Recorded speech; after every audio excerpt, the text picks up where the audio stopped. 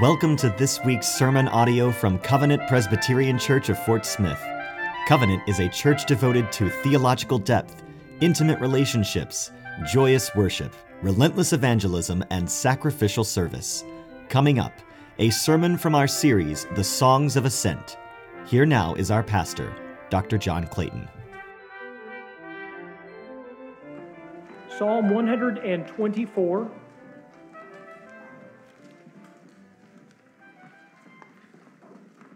Psalm of Ascent. Psalm of Ascent of David.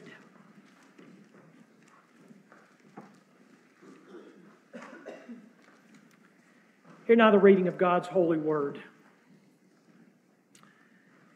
If it had not been the Lord who was on our side, let Israel now say, if it had not been the Lord who was on our side when people rose up against us, then they would have swallowed us up alive when their anger was kindled against us. Then the flood would have swept us away. The torrent would have gone over us. Then over us would have gone the raging waters. Blessed be the Lord, who has not given us as prey to their teeth. We have escaped like a bird from the snare of the fowlers. The snare is broken, and we have escaped. Our help is in the name of the Lord, who made heaven and earth.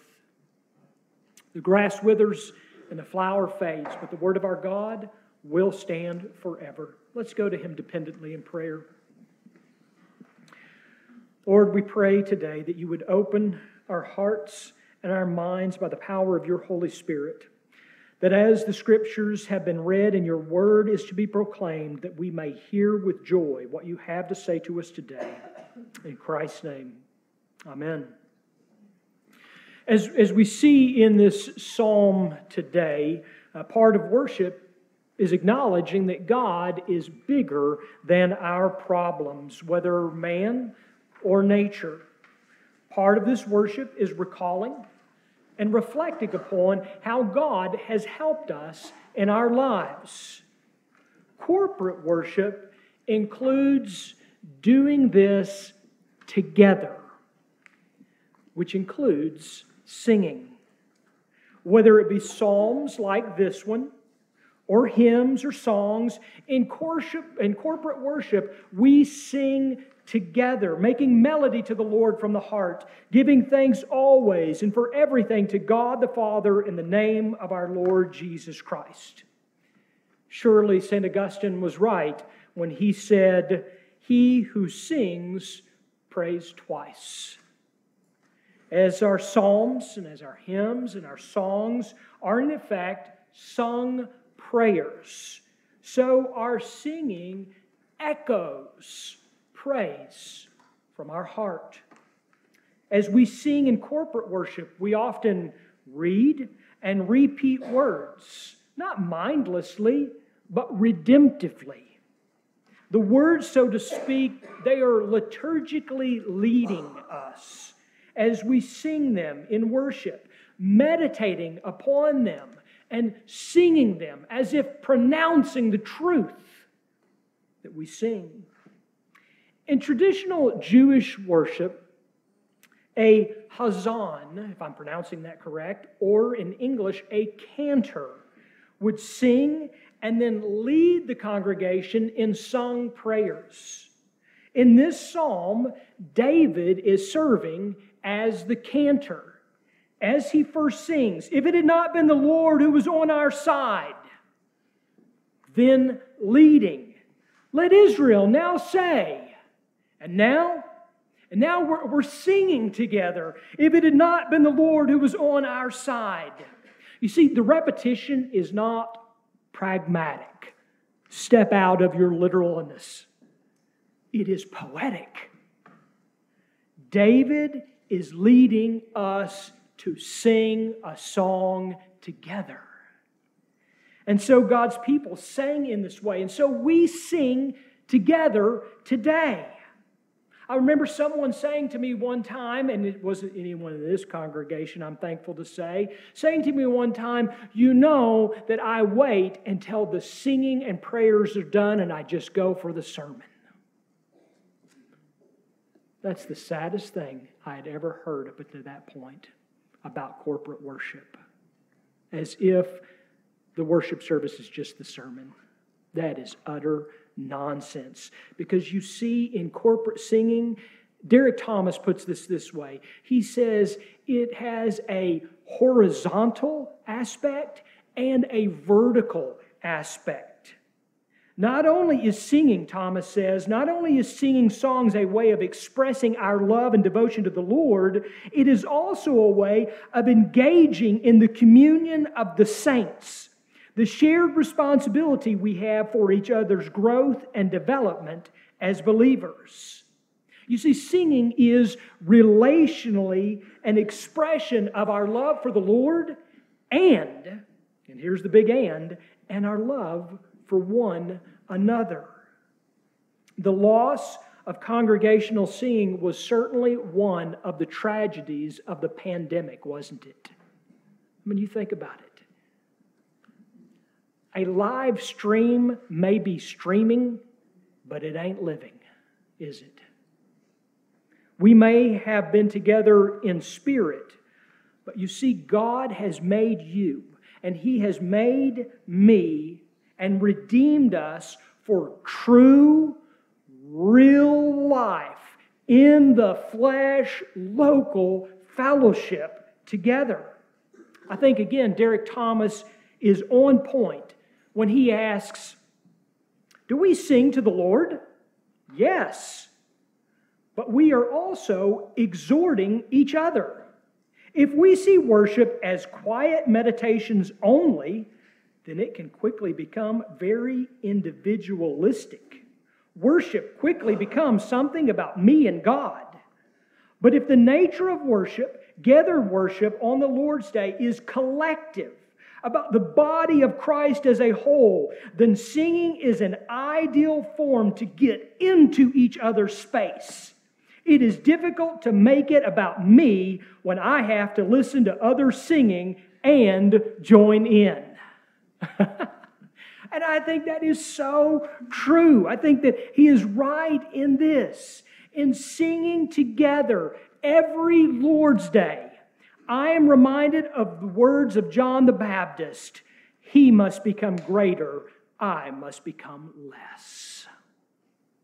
And so David leads us in singing what we need to say, what we need to hear. And David does it on repeat. If it had not been the Lord who was with us, all together, Israel, now sing out. If it had not been the Lord who was for us, then what? And you see, we're now in this psalm. And we're now singing together a chorus praising the Lord. For the Lord is for us. For if God is for us, who can be against us? Unlike English, Hebrew is a terse language, with each word in a psalm, for example, carrying meaning in that word. This is why it takes several English words to typically equal one Hebrew word in translation. Now, taking advantage of the terseness of the Hebrew language, the psalmist will often set 2 or 3 words against 2 or 3 words. The result of this parallel is amplification of meaning between the two, or it could be comparison between the two, or, as is the case in this psalm, it can be contrast in the poem. For example, the second verse, look with me, the second verse of this psalm in the Hebrew, which is translated here, if it had not been the Lord who was on our side, is set against when people rose up against us. Those set on our destruction are set against the Lord. Now that is a striking contrast. This is David's intent. as it is the continuing contrast that he is painting the picture of in this psalm. He goes on and employs a conditional if-then statement. David is leading us in this psalm to sing of differences. If that the Lord had not our own right maintained, if that the Lord had not with us remained, when cruel men rose against us, rose to strive, we surely would have been swallowed up alive. And so the Scottish Psalter brilliantly translates this, rendering it into song. But what of its substance? Who are these cruel men, as the Psalter puts it, who were to swallow us up? Who might have, who could have swallowed us up alive? Who are these cruel men?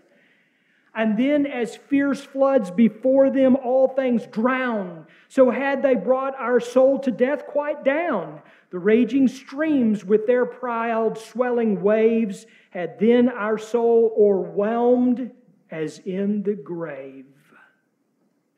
Who are these cruel men? What are these fierce floods? What are these raging streams? What are these swelling waves? This is a psalm of David. And David knew quite well of cruel men. Inside Israel and outside Israel. From his father-in-law, the king, to his rebellious son later. From the threat of one giant to the threat of a host of Philistines, David knew the threat of enemies all around him.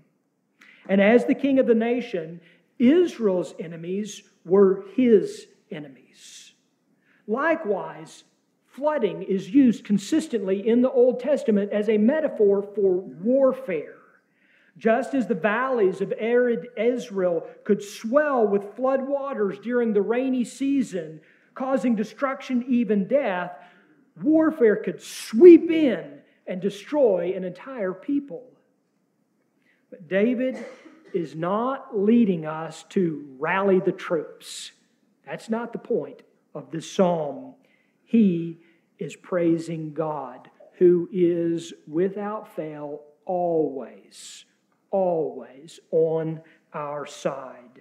Whether threat from our enemies or natural disaster, David knows, and he wants us to sing, and he wants us to sing together of God's provision. As he sang upon defeating the Philistine army at Perazim, David sang, "The Lord has broken through my enemies before me like a breaking flood." You see, with the Lord on our side, we are not only saved from the destroying flood, but like the Red Sea walls, which was read about today in our reading, like those Red Sea walls of water, the Lord saves us and also destroys our enemies like a breaking flood. But there is also a deeper meaning that we must not miss. For you see, there is one who hates you and hates me more than our worst enemy. And there is one who would love to drown us in the torment of eternity if he could. The Apostle Paul describes this enemy of ours in this way. He is a great red dragon with 7 heads and 10 horns, and on his heads 7 diadems. Sounds like somebody that could swallow you alive, doesn't it? A dragon. Ooh. Though he sounds quite ominous, you know he's just that snake in the grass. He's that serpent of old, fallen from glory, cursed for eternity, but growling and prowling, seeking someone to devour. A man-eater indeed. John says that he was, in fact, this dragon, this old snake in the grass, he was so bold as to even pursue the virgin who was about to give birth, so that when she bore the child, he might devour it. pursuing her son, that man-eating dragon, at last, he thought he had won. He thought he'd won on Calvary, only to find himself defeated in Christ's victorious resurrection. As Jesus resurrected and ascended as Christ the King, that defeated dragon has now turned his attention elsewhere, to the bride of Christ, seeking to devour and drown the unconquerable and the undrownable. But though he may try, the gates of hell shall not prevail against it. Though that dragon may roar, though the river of sin rage, though the torrent of death rise, we do not fear him. We do not fear, but we do what? We rejoice. We do not fear, but we rejoice. In fact, Scripture says that we give thanks to God who gives us the victory through our Lord Jesus Christ. You see, brothers and sisters, we have been delivered from destruction, for the Lord is on our side. Although in Christ we have been delivered from eternal destruction, the world and the flesh and the devil still covet your fear. You know that, right? The world, the flesh, and the devil, if they could have anything, since they can't have you, they want your fear. Like prey of the ravenous, they would have us prey their sharp teeth. Look at the psalm with me. What's the emphasis? Their prey, their teeth. It's like the snarling dog who shows its teeth. Like a bird ensnared in a trap.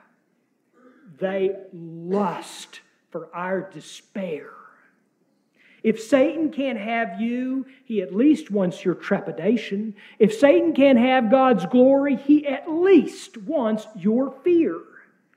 This is one of the reasons we sing praises to the Lord with one another.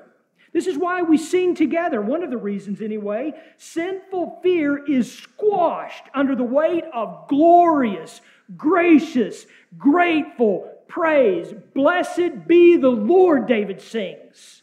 Blessed be the Lord, David sings.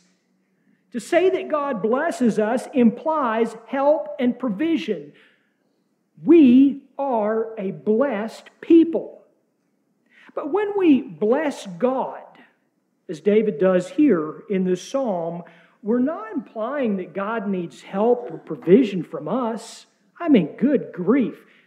God puts it so plainly in Psalm 50, if I were hungry, I would not tell you. God goes on to say, for the world and all its fullness are mine. No, to bless God is an expression of thankfulness, an exclamation of gratitude and admiration. It's kind of like the said prayer at dinner time. When we pray and it is referred to a blessing, we're not saying that somehow my prayer has some sort of mystical presence over that food, right? Give me a break. What do we mean by blessing? We mean it in the same sense, that we are grateful to God for His provision.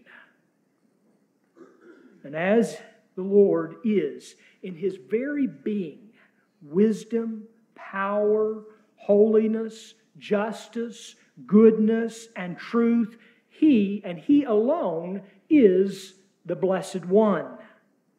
But what does blessing the Lord have to do with fear and our freedom from it? What does blessing the Lord have to do with freedom from fear? Grateful praise to God takes our focus off the lies of the world, the flesh, and the devil. Let me say that again. Grateful praise of gratitude to God, thanking God, blessing God, takes our focus off the lies of the world, our flesh and the devil and puts it on who God is and what He has done. It is really difficult, perhaps impossible, to rightly fear God and fear anything else. The world would have us fear its pervasive influence. But our Lord says, take courage. I have conquered the world. Our flesh would have us fear its sinister control. But the Word says, those who belong to Christ Jesus have crucified the flesh with its passion and desires. And the devil, he so wants you to think that his power is as if it's equivalent to God's. He'd have us believe in a perverted power, so to speak. But the sage says, resist the devil and he'll flee from you. Blessed be the Lord who has not given us as prey to their teeth. That's a fact. Blessing the Lord also reminds us of the freedom that we have in Christ. The true, eternal freedom that we have in Christ. Like a bird from a hunter's trap, the snare is broken, and we have escaped. I love the way one pastor puts this. He says, take note. Notice that the bird was not kept from the snare. It had been snared, but the snare was broken so that the bird could escape. The bird did not break the snare. It couldn't. The fowler certainly didn't break the snare. He wouldn't. A deliverer, however, had broken the trap, and the bird was set free. By analogy, that is the gospel. You want to see the gospel in this psalm? Well, it's all over the place, of course, but look there. Look at the birdie. By God's grace, through faith in Christ, we have been set free. And if the Son sets you free, you are free indeed, Jesus said. Like a bird, we were once ensnared by the devil, encaged by sin, held by death. But the Lord has delivered us from the domain of darkness and transferred us to the kingdom of His beloved Son, in whom we have redemption and forgiveness of sins. As from the snare a bird escapeth free, their net is rent, and so escaped we. David concludes what I call his sing-along psalm with a statement of truth, and it's a truth that's repeated throughout the Psalms of Ascent. Our help is in the name of the Lord who made heaven and earth. Now, it stands to reason if we need help in this world, we should seek it from Him who made it. Right? I mean, that's just logical to me. I'd imagine to you as well. But David has chosen an oft-repeated expression that quite candidly becomes all too commonplace to our ears. And that is the expression, the name of the Lord. And David is using it here with significance, as it is used consistently in Scripture. The Lord's name signifies His blessing and His sovereign protection for His covenant people, whom He loves, and to whom He revealed Himself as Yahweh, which is translated here as Lord. The Lord is not on the side of the man-eaters or the flood waters.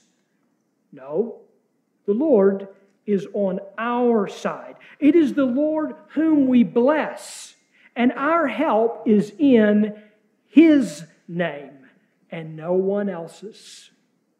The Lord is not one of those fake pagan gods. There is but one only, the living and true God. He who made heaven and earth is on our side. And by the way, He's not there because of capitulation or coercion, if even that were possible. Nor is He a fickle God who says, well, I wonder whose side I'm going to be on today. Like sports, a game in the playground. Whose side is He on today? No, He is the Lord, and He is on our side because He loves us. And in His love, we find that He who made heaven and earth is our beloved, and we are His. St. Augustine said, singing is what the lover does. And so we do. Oh, sing a new song to the Lord. All earth, sing to the Lord. Sing to the Lord and bless His name. He saves, each day proclaim. His glory to all nations show. His deeds let peoples know. The Lord is great, how great His praise. Above all gods He's feared. For heathen gods are idols vain. The Lord the heavens made. Before Him honor, majesty, and strength, and splendor be. And so, brothers and sisters, we sing, and we do it together. We sing together every Lord's Day, praising the Lord of love in love. And we sing, because that's what lovers do. Let's pray. Our gracious God in heaven, we do thank You for voices. We thank You that we can lift our voices and sing to You. We thank You that we can do this together.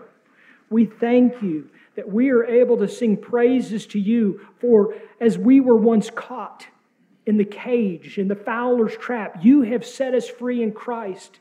As we were once those who would be drowned, You have saved us and rescued us.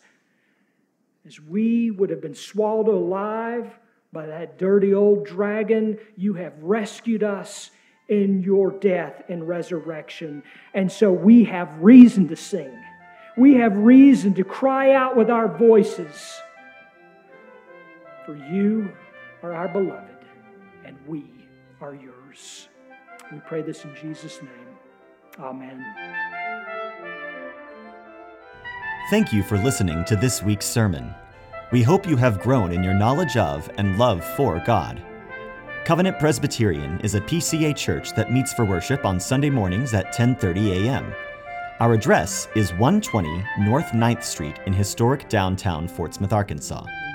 For more information about Covenant, visit our website at www.cpcfs.org.